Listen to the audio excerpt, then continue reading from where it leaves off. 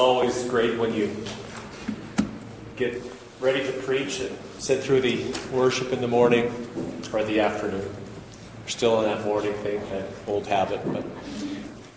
And as the words of the song just fill your heart, at least my heart, the whole message has been preached already.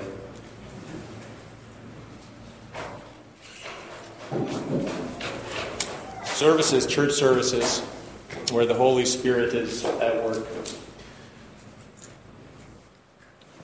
We do our part, we think we plan them, but the Lord draws everything together. And He speaks in a unified message, a unified word. A word fitly spoken, a word that is that comes in a timely way, in the right time, the right place. I've been so blessed by Reformation Saskatchewan, the conference we just had. The Lord is, I think, already doing a work of renewal, reformation in my heart, and of course the other word is revival. And we need to pray that everyone who is here, who takes just the fullness of the gospel back to their home churches, many of them who are perhaps wanting somewhat in their proclamation of the gospel and their understanding of the precious doctrines of grace, that God would greatly empower and encourage and enable our brothers and sisters. This land has never had a national awakening, as I know it's happened in the United States hundreds of years ago.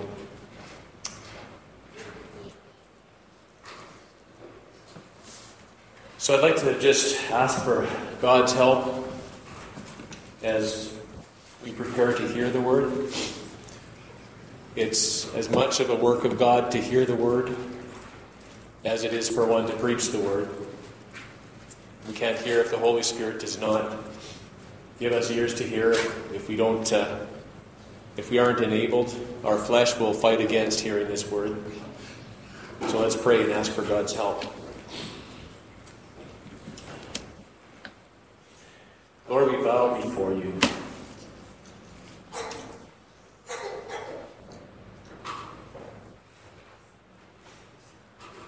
The priest could not even enter the temple in the Old Testament when your glory entered there. And yet here we sit in your presence.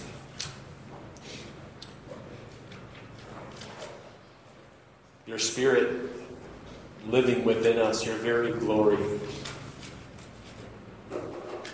within us and among us. We pray, Father, that as we wait upon you, as we wait to hear your word, Lord, that you would give us attentive hearts. Hearts to understand and a will to obey. In Jesus' name, amen. They bend their tongue like a bow. Falsehood and truth has grown strong in the land, for they proceed from evil to evil. Pardon me for this. Good. They proceed from evil to evil, and they do not know me, declares the Lord. Let everyone beware of his neighbor and put no trust in his brother, for every brother is a deceiver, and every neighbor goes about as a slanderer. Everyone deceives his neighbor, and no one speaks the truth. They have taught their tongues to speak lies, and they weary themselves, committing iniquity. Heaping oppression upon oppression and deceit upon deceit, they refuse to know me, declares the Lord. Therefore, thus says the Lord of hosts, behold, I will refine them and test them. For what else can I do because of my people? Their tongue is a deadly arrow. it speaks deceitfully. With his mouth each speaks peace to his neighbor, but in his heart he plans an ambush for him. Shall I not punish them for these things, declares the Lord? And shall I not avenge myself on such a nation as this? Those words are from the mouth of the Lord in Jeremiah chapter 9. And no one understands those words better than Jesus. In the passage we will study today, we will first see him betrayed, then accused, and then denied. That passage from Jeremiah lays before us the depths of wickedness in the human heart that no man can know, but God knows. He sees. He sees to the depths. He sees what is done in secret. He hears what is said in secret. But everything that is covered will be uncovered, and everything that is unseen will be revealed. And God's instrument of doing this are His Word and His Spirit. Our message this afternoon is called Betrayed, Accused, and Denied. These are the humiliations our Lord Jesus suffered on the way to the greatest humiliation, the greatest emptying of himself on the cross of Calvary, as he cried out, heavy with the sins of the world. My God, why have you forsaken me? I have 5 points to move us along through our text, and it is not from Jeremiah, it is from Matthew chapter 26. This is a long narrative, but the text itself is so full of truth. I want to at least go through and examine some of its themes and also make application, because as we examine the evil that is in the hearts of men, we're going to see ourselves. The challenge in a message like this is to bring hope, to leave us with anything to rejoice about. Of course, if you know the gospel, you know how it ends. You know about the resurrection of Christ, His ascension, His return. You know about all of that, but sometimes the Spirit of God takes us down into the depths of our own hearts, and there is a season of despair. There is a season of anguish and weeping when we come to see, and come to see again, perhaps, what is really in our own hearts. So let's proceed with our message from Matthew chapter 26. We'll be covering verses 47 through the end of the chapter. And what we'll do is read each section, and I'll comment and expand on the text. So we'll start with verses 47 through 50. While he was speaking, Judas came, one of the 12, and with him a great crowd of with swords and clubs from the chief priests and the elders of the people. Now the betrayer had given him a sign, saying, "The one I will kiss is the man. Seize him." And he came to Jesus at once and said, "Greetings, Rabbi." And he kissed him. Jesus said to him, "Friend, do what you came to do." Then he came up and laid his hands on Jesus and seized him. In these first few verses, we have the reality of a friendly betrayal. That's the first point if you want to follow along. It's a friendly betrayal.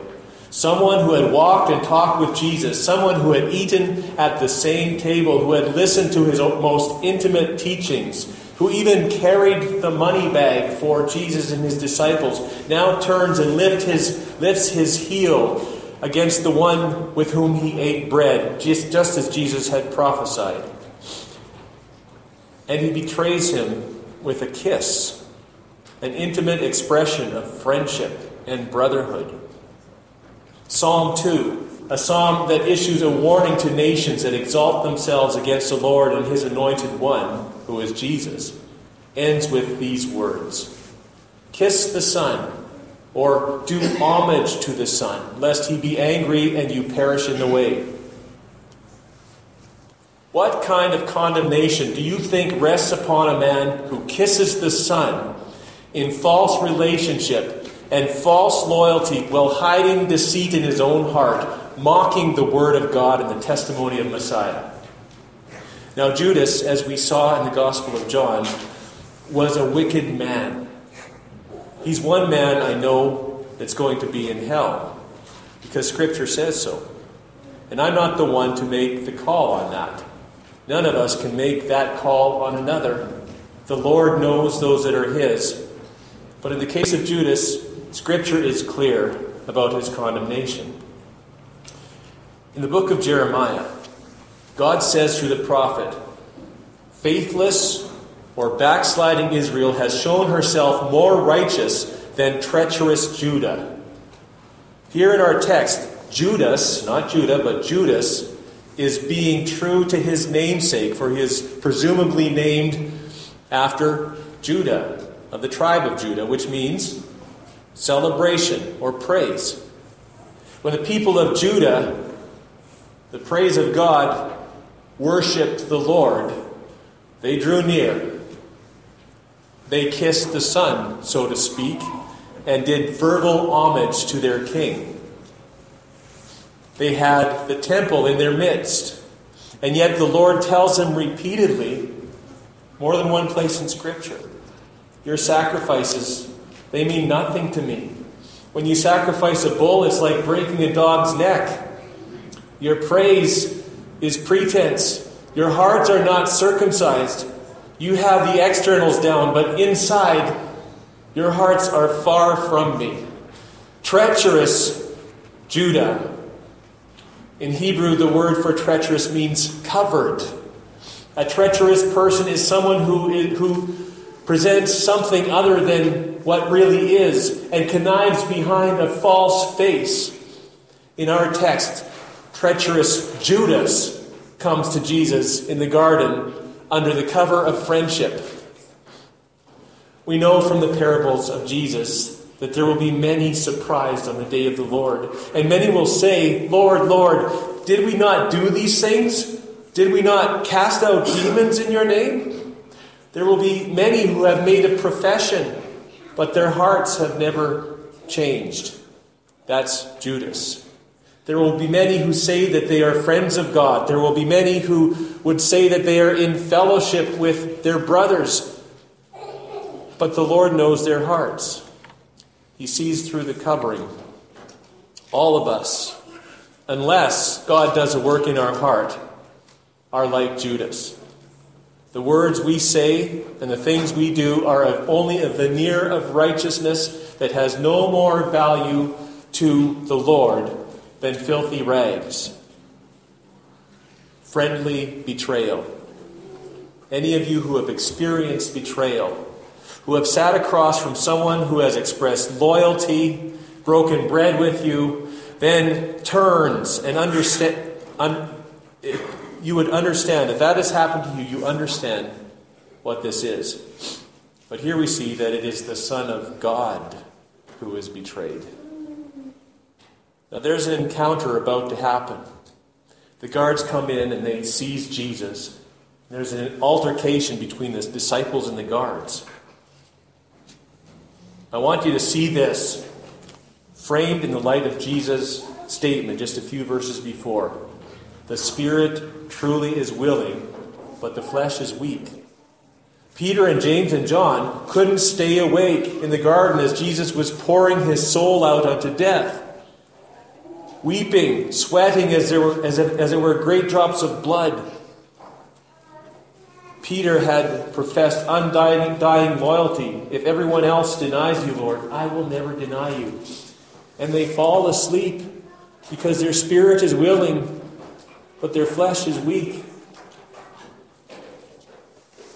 Even though Peter makes this statement, I will never deny you, there's so much flesh in it. He says, I'm up to the task. I can do this. I will go with you. Even if it kill me, I will not deny you. It's a lot of bravado. It's a lot of chest beating. But ultimately, unless the Lord has done a work of grace in our hearts, we will flee when the shepherd is stricken, just as the disciples did. This leads to our second point. Having witnessed a friendly betrayal, I'd like to turn our attention to the feeble weapons we see here in this narrative. There's so much about weapons in this passage. Let's continue reading. And behold, one of those who were with Jesus stretched out his hand. And by the way, we know this is Peter from the other gospel accounts. And he drew his sword and struck the servant of the high priest and cut off his ear. Jesus said to him, "Put your sword back into its place, for all that take up the sword will perish by the sword. Do you think that I cannot appeal to my Father, and he will at once send me 12 legions of angels? But how then could the scriptures be fulfilled, that it must be so?" At that hour Jesus said to the crowds, "Have you come against a robber with swords and clubs to capture me? Day after day I sat in the temple teaching, and you did not seize me. But all this has taken place that the scriptures of the prophets might be fulfilled." Then all the disciples left him and fled. There are swords and clubs and probably spears all over this passage. Peter, the same guy who said to Jesus, "I will never deny you," now grabs his sword. Another act of the flesh. If these people are coming to Jesus, well, I'm going to jump in there and I'm going to stop them. Apparently it hasn't registered with him that the Son of Man must be delivered over to be crucified, even though Jesus has explicitly told him so. So he's going to stop this. He's going to stop the crucifixion of Jesus. Even though he said, "I die before I deny you." And emotionally, I get that. He loves Jesus. He wants to defend him. So he comes at this servant named Malchus with a sword. John tells us his name is Malchus. And Jesus rebukes him when he cuts off the servant's ear. He says, "Put away your sword. You live by the sword. You die by the sword." Peter, you don't get it. This is a whole different kind of battle. What is happening here has been written and prophesied and must happen. The death of Messiah must happen. It has been God's design. It has been my design, speaking as Jesus here for a moment. It has been my design since before the foundation of the world. I must be delivered over to be crucified. Put away your sword. Put away your sword and stop trying to fight this battle in the flesh. Because there is a sword that vanquishes every sword. And that sword is the Word of God. There is a sword that has prevented anyone who has come to me thus far with swords and clubs from seizing me at any time. I was an open target in the temple and they couldn't come get me. You see, when we look into the Word of God and we see that there is nothing we can do to thwart the will of God. There is nothing that we can do that can change the plan of God to save sinners and draw his sheep to himself and give life to the dead and breathe life into the dry bones. Any weapon applied against the Word of God is flesh. It is feeble and it cannot stand. No weapon can prevail against the weapons of our warfare, which are mighty through God to the tearing down of strongholds. What are these weapons? The Word of God, empowered by the Spirit of God. Prayer. Jesus said to the disciples, "Pray. Pray that you will not enter into temptation." What did they do? They slept because the flesh is weak. Feeble weapons. Fleshly weapons. When we've got our own agenda, however noble it seems to be in our own hearts, it's like a weapon in our hands. And unless we are submitted to God, that weapon is of the flesh, and that plan will not prosper. So the disciples flee. It's the first step of Peter denying Jesus, which he said he would never do. Now we come to false testimony. In the Sermon on the Mount, Jesus said to his disciples, "Blessed are you when others revile you and persecute you and say and utter all kinds of evil against you falsely on my account. Rejoice and be glad, for your reward is great in heaven, for so they persecuted the prophets who were before you. So the Son of God is about to be brought to trial. And let's continue in verse 57. And those who had seized Jesus led him to Caiaphas the high priest, where the scribes and the elders had gathered. And Peter was following him at a distance, as far as the courtyard of the high priest. And going in, he sat down with the guards to see the end. I realized something as I was reading this.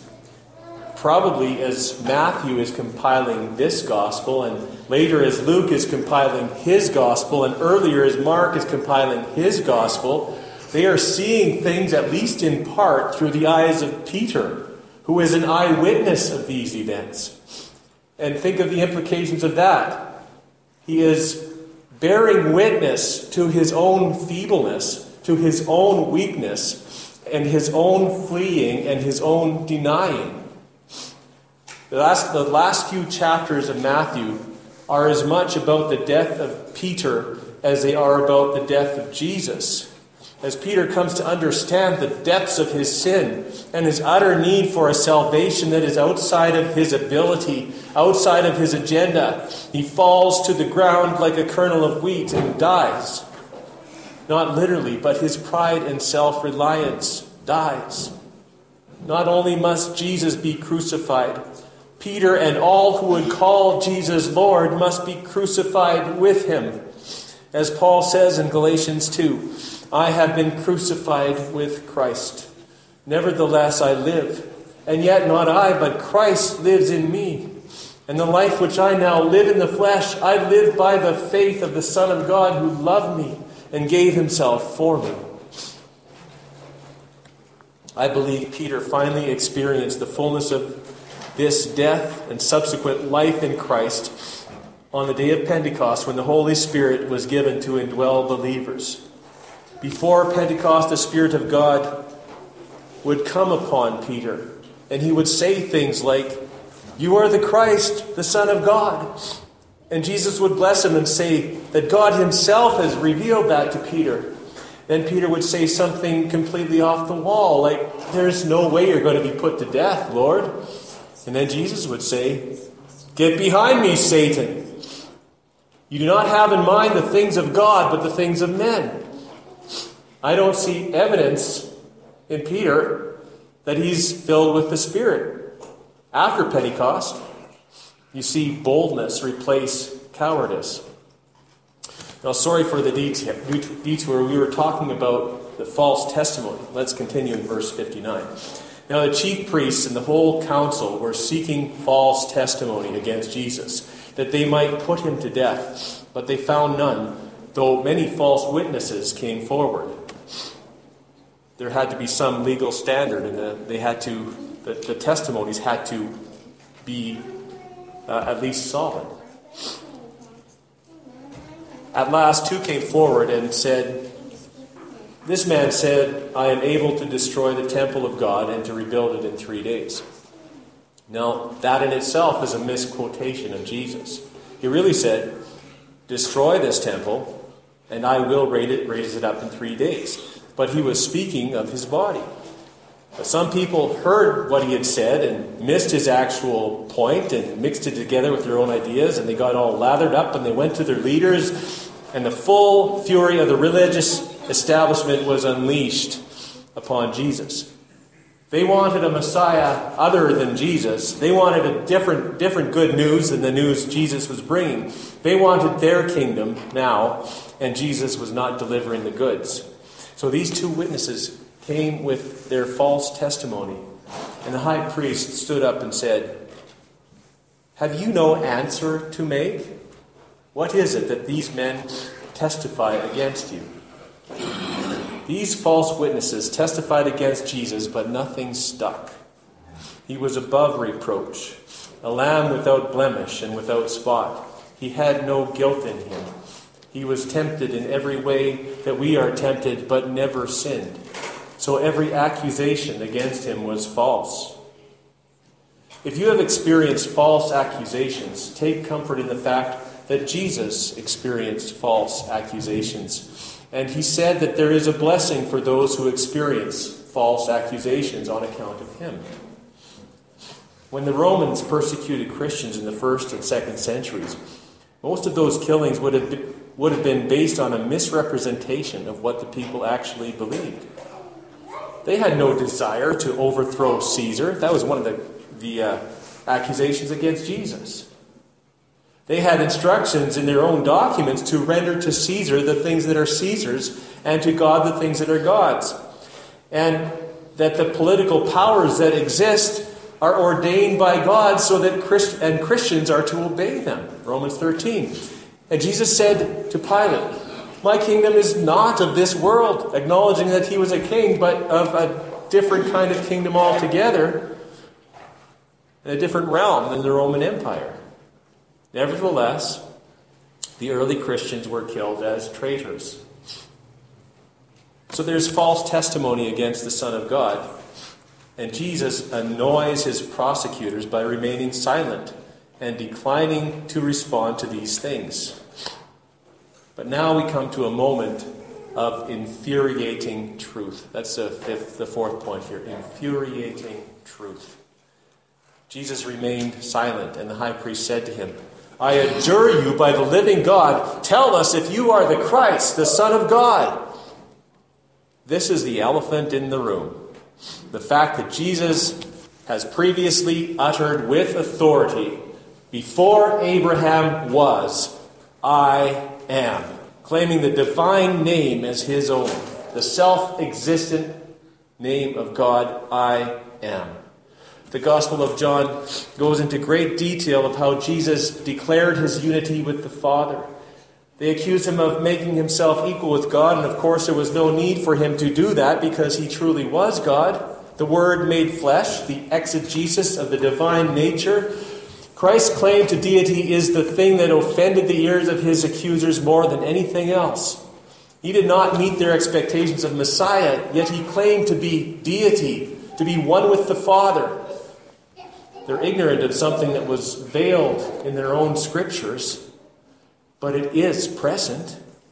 The law and the prophets and the writings testify of Jesus, and for those who have ears to hear, it is revealed, but these men have not received it. They are dull of hearing, and their hearts are hard.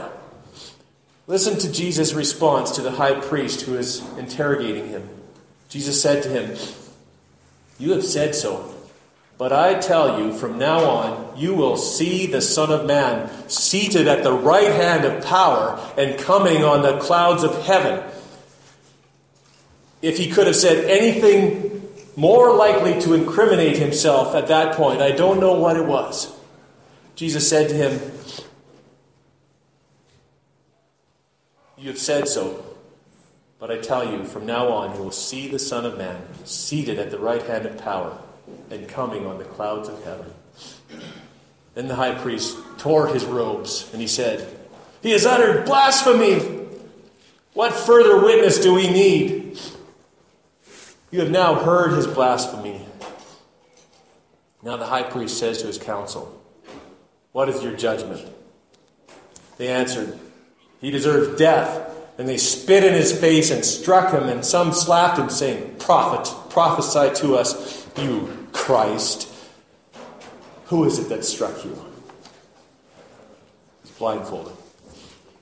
We see the unleashing of anger and resentment coming against Jesus as he proclaims the infuriating truth about himself. And we must understand that it all had to happen. It had to happen that they would reject him. Isaiah 53 had to happen. He had to be despised by his own people as one from whom they hid their face. It had to happen. It was the Father's will to crush him. The blood, sweat, and tears of Gethsemane was the beginning of the crushing, but the crushing continues and culminates in the cry from the cross, "Why have you forsaken me?" But also in the loud shout of victory, "It is finished. It's done." It wasn't a whisper. He cried out in a loud voice, "It is finished." God had to die as a man in order to forgive sin. in order to give sniveling, scared disciples a backbone so that they could go to the ends of the earth with the gospel and endure tortures very like the tortures that Jesus endured on the cross.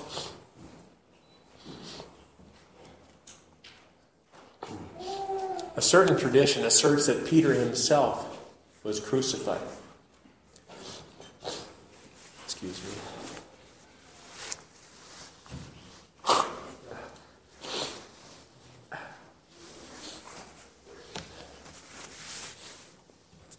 You see, something changed in Peter between now and the time he died. The man who ran from the cross would so embrace the mind of Christ that he would, like Christ, become obedient unto death, even the death of the cross. It was the indwelling presence of the living God that regenerated him and gave him a new life and a new heart. The truth is that Jesus, the Son of God, became a man and died in the place of sinners and was raised again, is foolishness to the Greeks and a stumbling block to the Jews. In other words, everybody finds something wrong with that.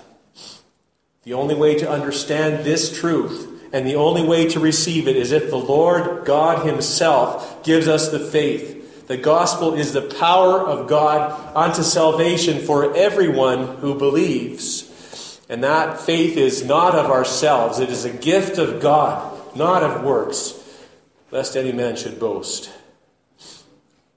You can see that Peter, in the days leading up to Calvary, has been trying so hard to embrace the message of the cross. He knows that Jesus is the Son of God. He knows about all that he's done. He's heard him talk about the cross. He's seen the miracles. He's seen the compassion. He's even seen the wisdom of his teaching. But watch what happens as Peter observes the trial of Jesus.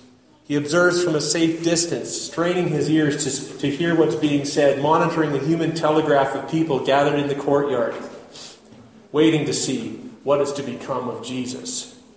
What we are about to witness is a fearful denial. That's our fifth point. Fearful denial. We find it in verses 69 to 75. Now Peter was sitting outside the courtyard, and a servant girl came up and said, just a little girl, "You also were with Jesus, the Galilean." But he denied it before them all, saying, "I don't know what you mean." That's denial number one. Remember, before the cock crows, you will deny me 3 times. And when he went out to the entrance, another servant girl saw him, and she said to the bystanders, "This man was with Jesus of Nazareth." And again he denied it with an oath, "I do not know the man." So the first denial is simple disassociation. The second is, "I swear." And I don't know what he swore by, but he swore, "I don't know him. I don't know the man." And after a little while, the bystanders came up and said to Peter, "Certainly you too are one of them, for your accent betrays you." Weren't many Galileans hanging around, I guess, in Jerusalem. "I don't know the man." Oh, just an important part there. Then he began to invoke a curse on himself and to swear, "May God strike me dead if I'm not telling the truth. I do not know the man." And immediately the rooster crowed, and Peter remembered the saying of Jesus, "Before the rooster crows, you will deny me 3 times." And he went out, and he wept bitterly. I ask you, brothers and sisters, what separates this man from Judas? What is the difference between the heart and nature of Peter and the heart and nature of Judas? And the answer, the biblical answer, is nothing. There is nothing, none righteous, no, not one. There is none that seeks after God. There is no fear of God before their eyes. The difference is here not something found in either man. The difference here is the grace of God. God reaching down to save the one that he has called to himself loving him with an everlasting love, holding him secure as a disciple, as a son, and as a saint. While the council questioned Jesus, Peter stood out in the courtyard and denied his Lord 3 times. He invoked curses upon himself out of his instinct for self-preservation. Do you know how many Christians through the ages have been confronted with situations like Peter's? Renounce your faith or die. Turn your back on Jesus or die. Say that Jesus is not God or die. It's happening right now in Islamic countries. And the vast majority of Christians confronted with such things have yielded themselves to death. Some have denied the Lord. Now I want us to grasp the depths of grief that Peter is feeling at this point. I want to take you back to Matthew chapter 10, and I want us to understand why Peter went out and wept bitterly. Matthew 10, verses 28 to 33. Jesus is about to send his disciples. If you want that reference, I hear pages flipping. Matthew 10, verses 28 to 33. Jesus was about to send his disciples out on a short trial run of the ministry that they will be doing after he ascends to heaven. He's giving them instructions, and he's letting them know it's going to be rough. He gives them marching orders. So listen to these marching orders starting in verse 28. And do not fear those who kill the body, but cannot kill the soul. Right now, Peter's very concerned about the people who can kill the body. Rather, fear him who can destroy both soul and body in hell. Are not 2 sparrows sold for a penny? And not one of them will fall to the ground apart from your Father.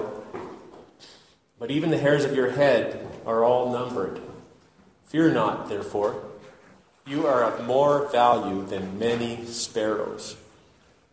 He's talking to his disciples, and he's assuring them that God knows the number of hairs on their head. He is going to take care of them no matter what comes against them. He will watch over them, and death, should they die in his service, and they all would die eventually, but some would die an untimely death, will not be meaningless. He knows when the sparrow dies, how much more precious in the eyes of the Lord is the death of one of his saints.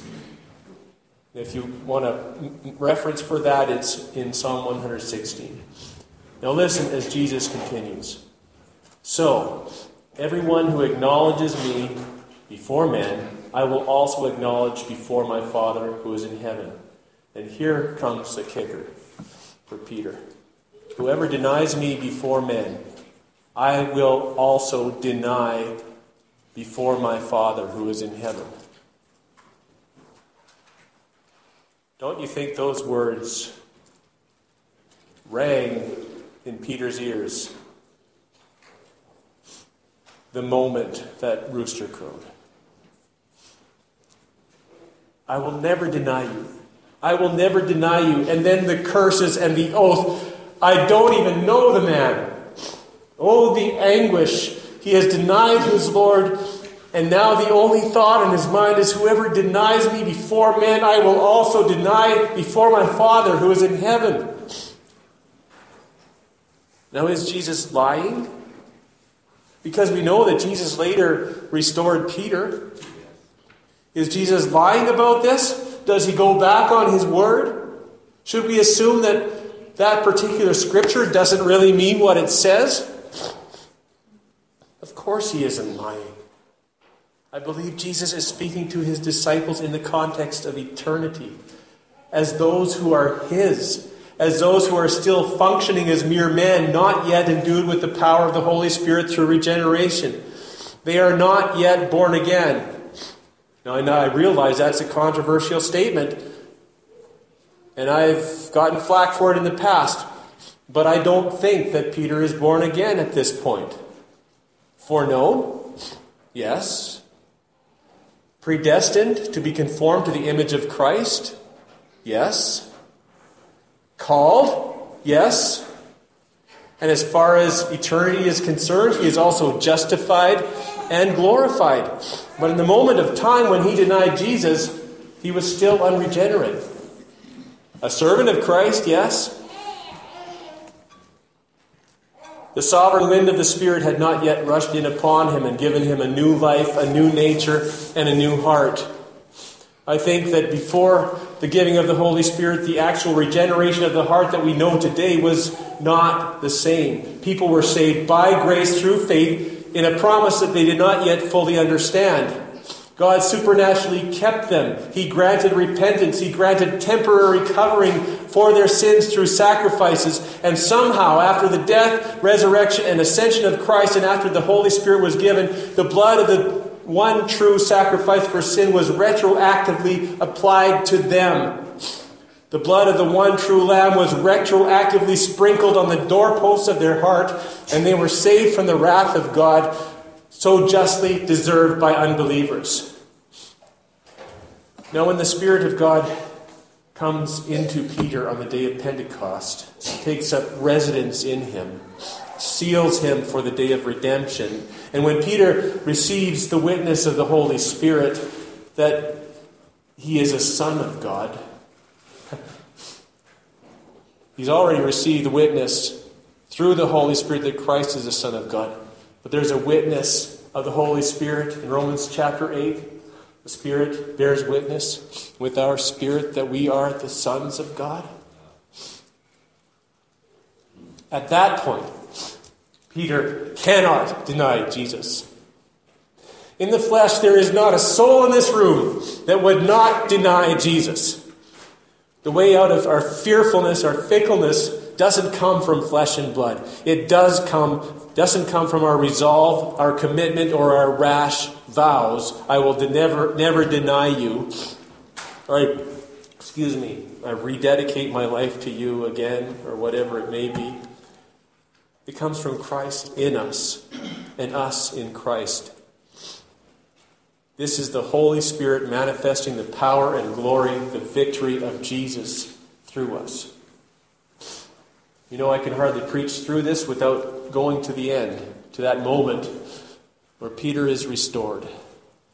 It's in the Gospel of John. That particular transaction, in fact, is only recorded in the Gospel of John, so I'm not going to cover the whole thing here. But we do see evidence of Peter's restoration in the book of Acts. I don't know why I'm not going to John but Acts, but I have to kind of compromise a little here on time. On the day of Pentecost, Peter delivers a barn burner sermon that says things that could get him killed. You can read it in Acts chapter 2, after he is filled with the Holy Spirit. Then in Acts chapter 4, he says some more things that could get him killed. And then when he's confronted by the same council that interrogated Jesus in our passage today, he says, we ought to obey God rather than man. Does that sound like a different guy to you? If God says preach, I'm going to preach. Nothing can stop him once God gets a hold of him. And when he is born again by the Spirit through the living, enduring Word of God. Now, did he have his struggles afterwards? Of course. As children of God, we continue to wrestle against the world, the flesh, and the devil. Luther threw an inkwell at the devil, I believe. Am I correct about that? But the hope and assurance, I missed a line here. This struggle continues until we meet Jesus. But the hope and assurance that we have as Jesus, as believers, is he who is in us is greater than he that is in the world. Christ will win. Christ has won. His work of redemption is finished. But his work of intercession and sanctification, his priesthood continues and will not fail. Our slips into sin are no match for the power and the blood of Christ, and no match for the intercession of our blessed high priest and mediator, Jesus Christ. If we confess our sins, God is faithful and just to forgive us our sins and to cleanse us from all unrighteousness. And this is because of the shed blood and because of the mediation and intercession of our Lord Jesus Christ. Do you know Jesus? Do you know this great high priest? Do you know this sacrificial lamb? Do you know the King of Kings? I'm not asking you if you know about him, or even if you believe that he is the Christ, the Son of God. Do you know him in such a way that you trust him to forgive your sins, to save you, and to keep you from falling, and to present you before his glorious presence without fault and with great joy? If Christ's call is upon your heart right now, don't despise it. You're wasting your energy. Listen to him. Come unto me, all you who are weary and heavy laden. I will give you rest. Believe on the Lord Jesus Christ, and you will be saved. Amen. Let's just pray before we go into our communion service.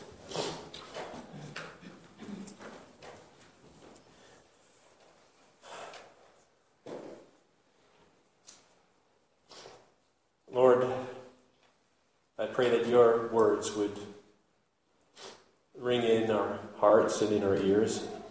And I pray, Father, that you would show us our sin. That even today, if there's one here that does not fully trust in you, that you would open your hearts, that you would give them faith so that they can believe, so that they can trust, and so that they will not deny you and cannot deny you.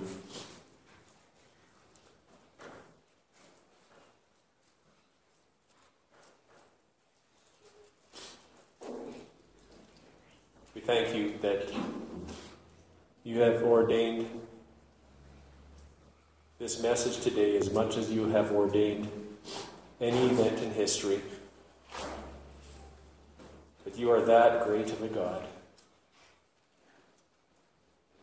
And we ask now, as we visually present the truth that we have just heard, in the symbols of the body and blood of Jesus Christ, that all who are repentant sinners would receive this feast with joy, with thanksgiving, and with hope because of what Jesus has accomplished. In Jesus' name, amen.